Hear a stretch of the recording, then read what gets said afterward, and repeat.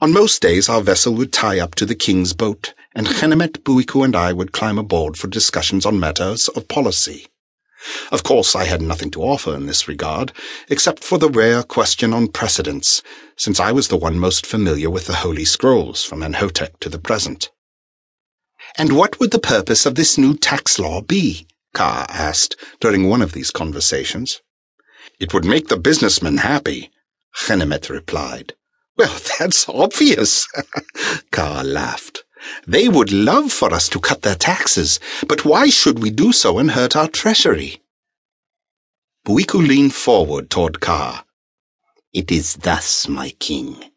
Since unification, trade has increased immeasurably within Kem and with our neighbors. New caravan routes have been established both north and south. Temples have proliferated, and towns have grown around them. The people have more confidence and are having more children, so that there is a steadily increasing need for even more goods. Since Merit Neith's rule, our ability to produce and store grain has increased greatly, so that the Rechi no longer fear famines as much.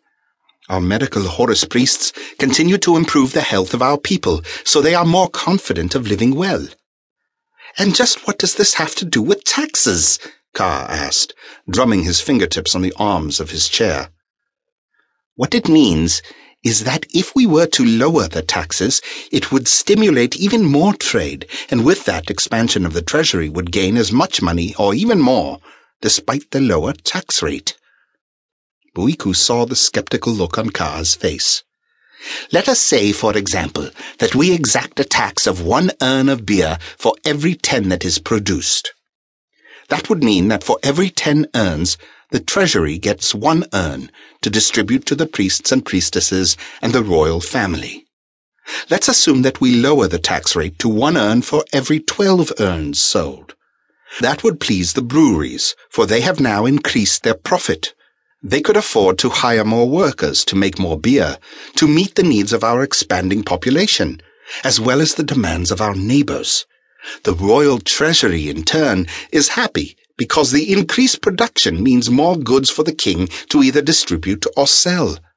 In the end, all are happy."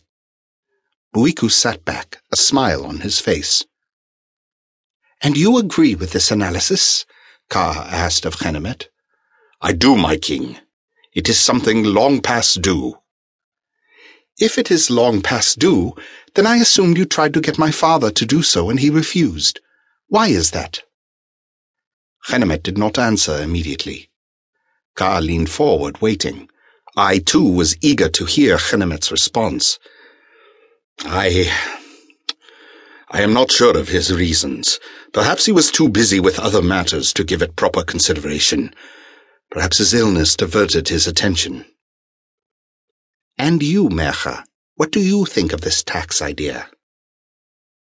I could instantly feel Chenemet's and Buiku's stares penetrate me, and I silently thanked Horus for the cool breeze that blew across the ship.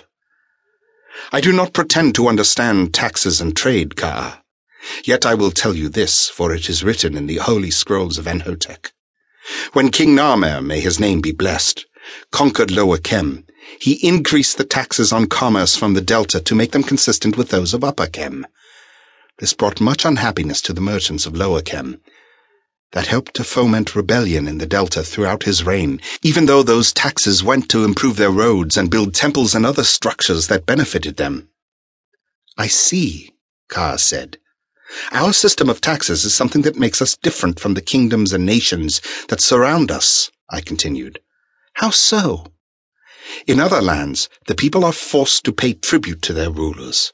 That money benefits only the king and his family. In Kem, we collect taxes. Yes, the royal family benefits, but so does the lowest Rechi. We use your treasury to build temples for them to pray in, to build roads to make travel easier, to construct granaries and fill them with grain. All people in Kem benefit greatly." Qa'a leaned back in his chair, his hands clasped under his chin. "Yes, I can see that this would be true. I can now see the wisdom in your suggestion," he said, looking at Chenemet and Buiku.